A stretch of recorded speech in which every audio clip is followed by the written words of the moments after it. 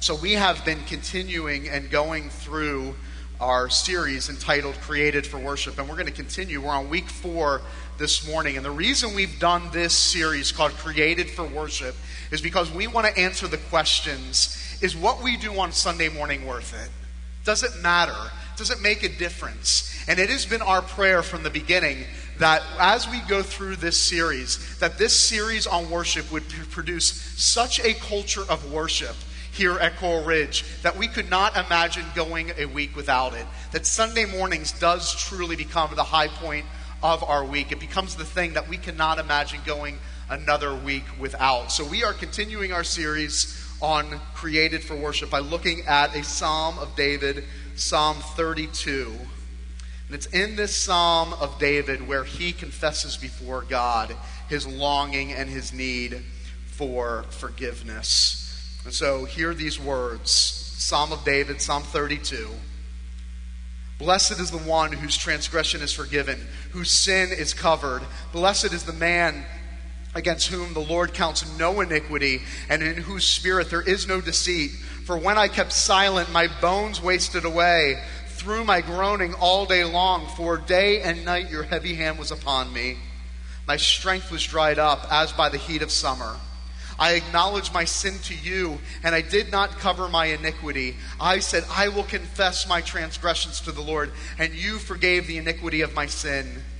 Therefore, let everyone who is godly offer prayer to you at a time when you may be found. Surely in the rush of the great waters, they shall not reach him. You are my hiding place. You preserve me from trouble. You surround me with shouts of deliverance. I will instruct you and teach you in the way that you should go. I will counsel you with my eye upon you. Be not like a horse or a mule without understanding, which must be curbed with bit and bridle, or it will not stay near you. Many are the sorrows of the wicked, but steadfast love surrounds the one who trusts the Lord. Be glad in the Lord and rejoice, O righteous, and shout for joy, all you upright in the heart.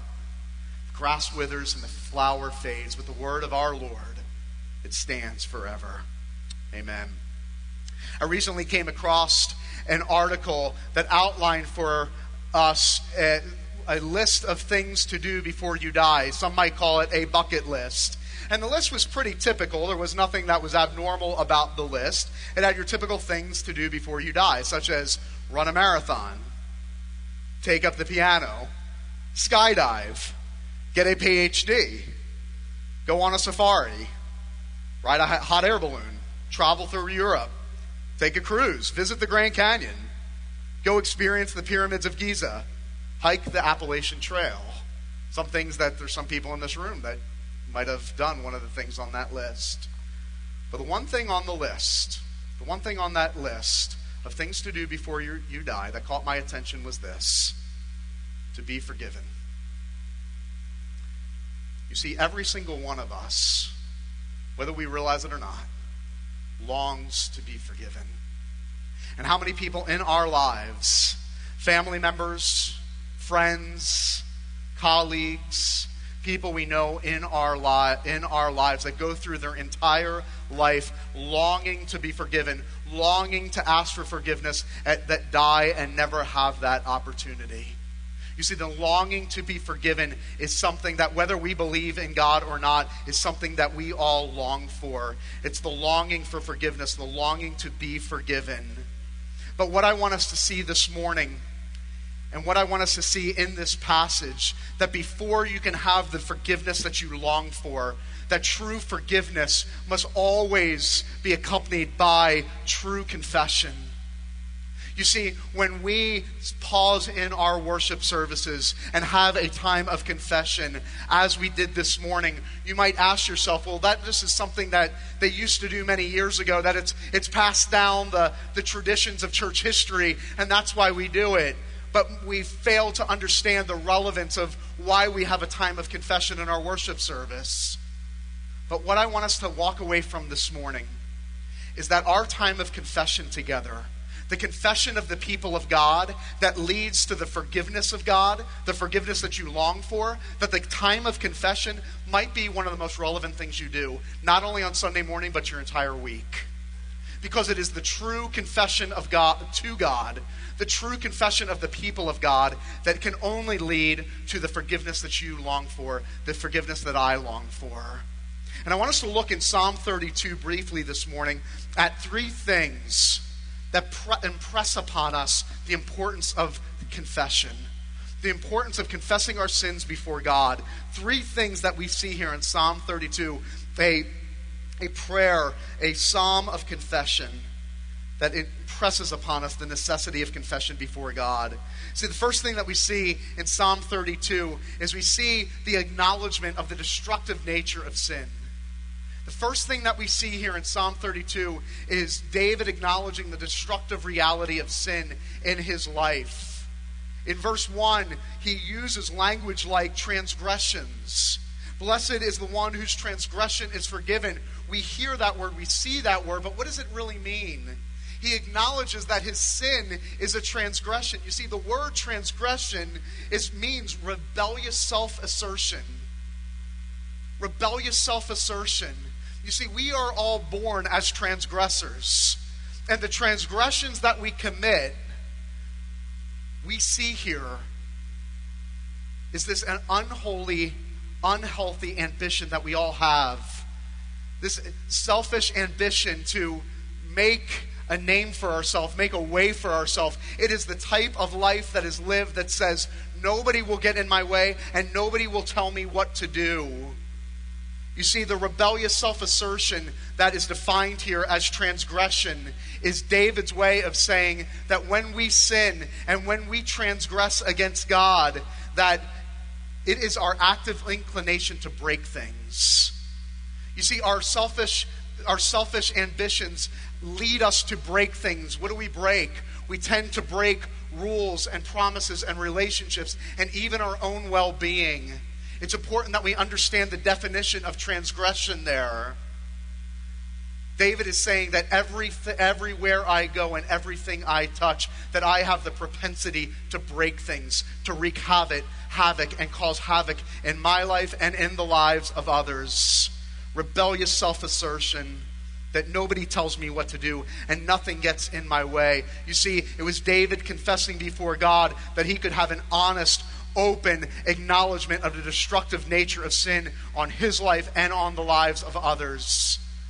That we have the capacity and the propensity to break things and to wreak havoc everywhere we go and with everything that we touch.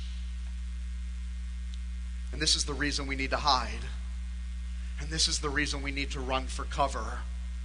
You see, what also happens here in chapter 32, Psalm 32, in verses 3 and 4, it says what happens when we understand the gravity of our sin, when we acknowledge the destructive reality of our sin. It says, when I kept silent in verse 3, basically meaning when I failed to confess my sin, when I failed to make confession to God, what happened? My bones wasted away. Groaning followed me all day long. Day and night in verse 4, your heavy hand was upon me. My strength was dried up by the heat of summer. What David is acknowledging, when I fail to confess my sin, when I fail to acknowledge the destructive reality of sin in my life, it's as if I'm dying. It said he felt himself as a man that was dying, drying up and wasting away. He's willing and he's able, through the confession to God, the honest confession of his sin, to admit and to acknowledge that the sin in my life is killing me.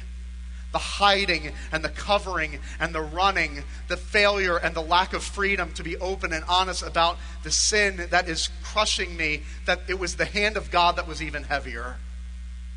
The hand of God was crushing me and weighing me down. And we all know that weight of that hand. You might even be feeling it this morning. The weight of the heavy hand of God for those that are running and hiding.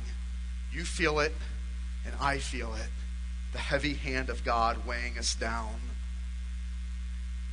It's interesting when I talk to people about life and about relationships. I don't care whether they believe in God. I don't care whether they're an atheist. I don't care whether they are agnostic. I can always get them to at least admit and acknowledge there is something wrong. There is something broken. They might not call it sin, but at least they acknowledge there is something wrong with my life and your life and relationships and the world. There is brokenness. And so I tell people all the time, people that say outside of the church or maybe sometimes even inside the church, Pastor, you can't talk about sin. The people won't come back, or you can't talk about sin because it's going to offend somebody. I say, to not talk about sin is like to not talk about reality on Sunday morning. To talk about sin is acknowledging that we live in a real world with real people, with real problems, with real brokenness. To not talk about sin in our lives on Sunday morning in worship, in our lives in community with others, is not to acknowledge the ultimate reality that we all are faced with in life. It's through the confession of God that David acknowledges the destructive reality of sin that you are faced with, that I'm faced with, that every relationship is faced with, that our entire world is faced with.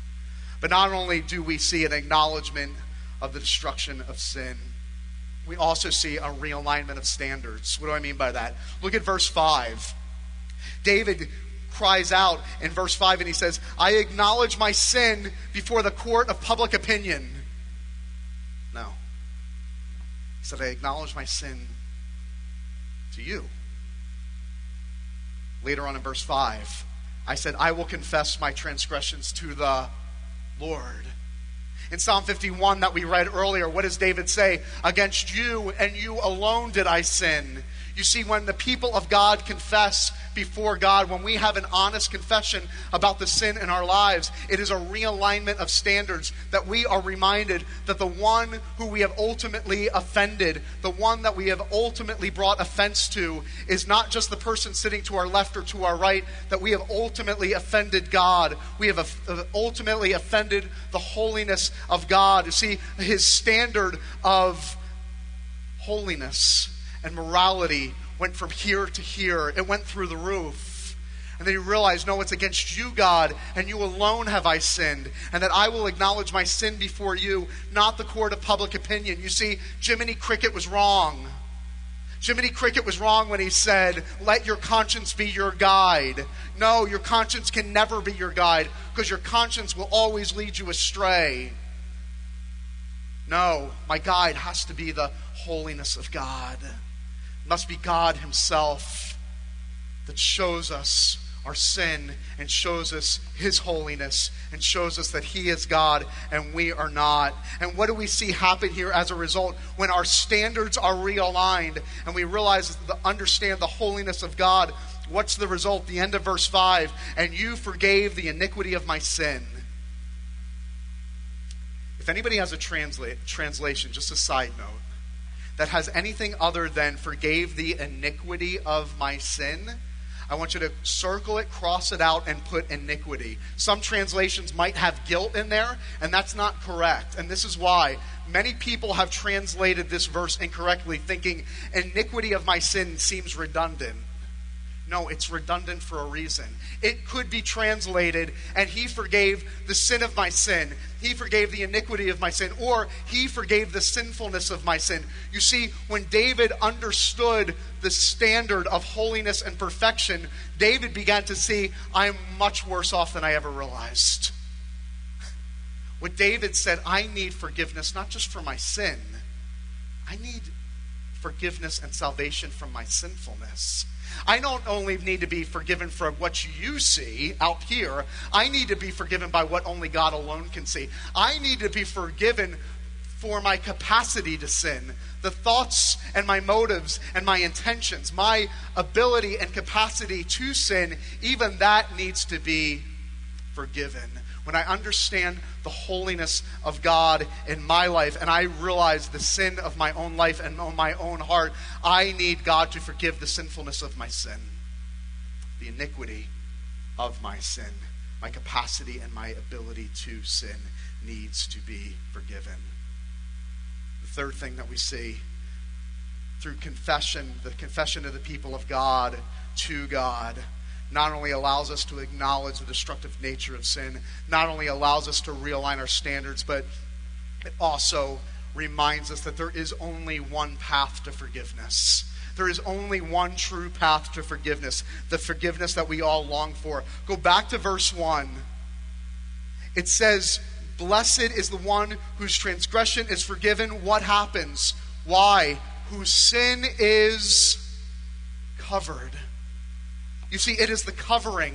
It is the covering of our shame, the covering of our guilt, the covering of our sin, so that there's no more shaming, no more hiding, no more lying, no more running. See, the forgiveness that you long for, it can only be met in the covering of God. But the question is, how are we covered? What did Jesus do? Jesus was crucified. What was the crucifixion of the Son of God? It was an uncovering. The Gospels tell us that they divided his garments among them, meaning they stripped the Son of God naked and nailed him to a cross. And it was on the cross that nailed our Savior to that cross, that he was fully exposed, that he was uncovered. It was an uncovering to what? To all of the elements of the sun and the rain. It was an uncovering and an exposure to the public humiliation and ridicule. And it was even an uncovering and exposure to God himself, where it caused Jesus to cry out, my God, why have you forsaken me? You see, the good news for those that are in Christ is that Christ was ultimately uncovered so that you could forever be covered. So that there would be no more hiding and shaming and lying and running. He was stripped naked and uncovered and exposed. He became defenseless so that you once and for all could have the ultimate defender. What happens in verse 7 of Psalm 32? It's then and only then, David looking forward to the future Messiah that will cover him through his uncovering. And verse 7 says, now you are my hiding place. You see, the reality is this: you are a people that will forever hide. We have been hiding since the Garden of Eden in Genesis chapter 3. Hiding and running, hiding and running. And the question is, where are you hiding this morning? Will you continue to be hiding and running, trying to cover yourself in exhaustion and fear? Will you begin to manipulate the situation and the circumstances and the people around you? Or will you finally give up and rest and say, God, you alone can cover me. Only you can hide me as I was meant to be hidden in God, covered by God, because Jesus was uncovered for me. Fuller Seminary, from 1991 to 2007, surveyed 750 Muslims who converted to Christianity. 1991, 2007, 750 Muslim converts from 50 ethnic groups from 30 different countries. They asked them this question: why did you convert from your faith to Christianity? They had answers like this: the treatment of women, the nonviolence, the prayers of other Christians, the conviction from the Bible. But by far, out of the 750 converts that were surveyed, by far, this was the number one reason they converted to Christianity, because they said, your God guarantees me what my God could never guarantee, and that is the forgiveness of sins. Only our God, through Jesus, can offer us and guarantee us the forgiveness that you and I long for. While we were yet sinners, Christ died for us. You see, people sit in my office all the time, and they say one of two things: I'll never have the power to forgive myself, and I'll never have the power to forgive someone else. I'll never have the power to forgive a brother. I'll never have the power to forgive a sister. I'll never have the power to forgive my mom or my dad or a friend. And I always respond with the same answer: and you never will, unless you understand the power of God's forgiveness through Jesus Christ on your behalf. Only once you experience the power of God's forgiveness will you wake up and your heart be captured to be the most forgiving person on the face of this earth. Cindy and Chip were married in 1996. And it was 10 years, as Cindy says, of living hell. Chip was never truly engaged in marriage. He was never truly engaged in the relationship. He was the epitome of the selfish spouse that never gave in, never compromised, never showed Cindy any love. And one day, the epitome of selfishness, he just walked out on the family. Well, Chip, through the nasty separation, the pending divorce, grew ill.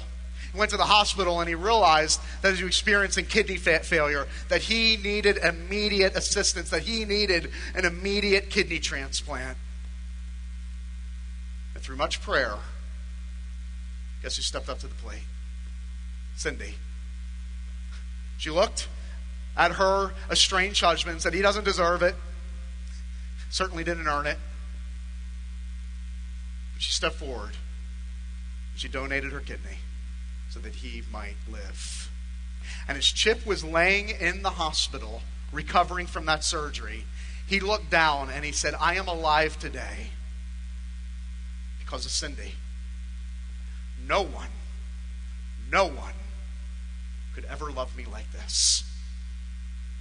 A few months later, they were reconciled. 20 years later, they are happily married together.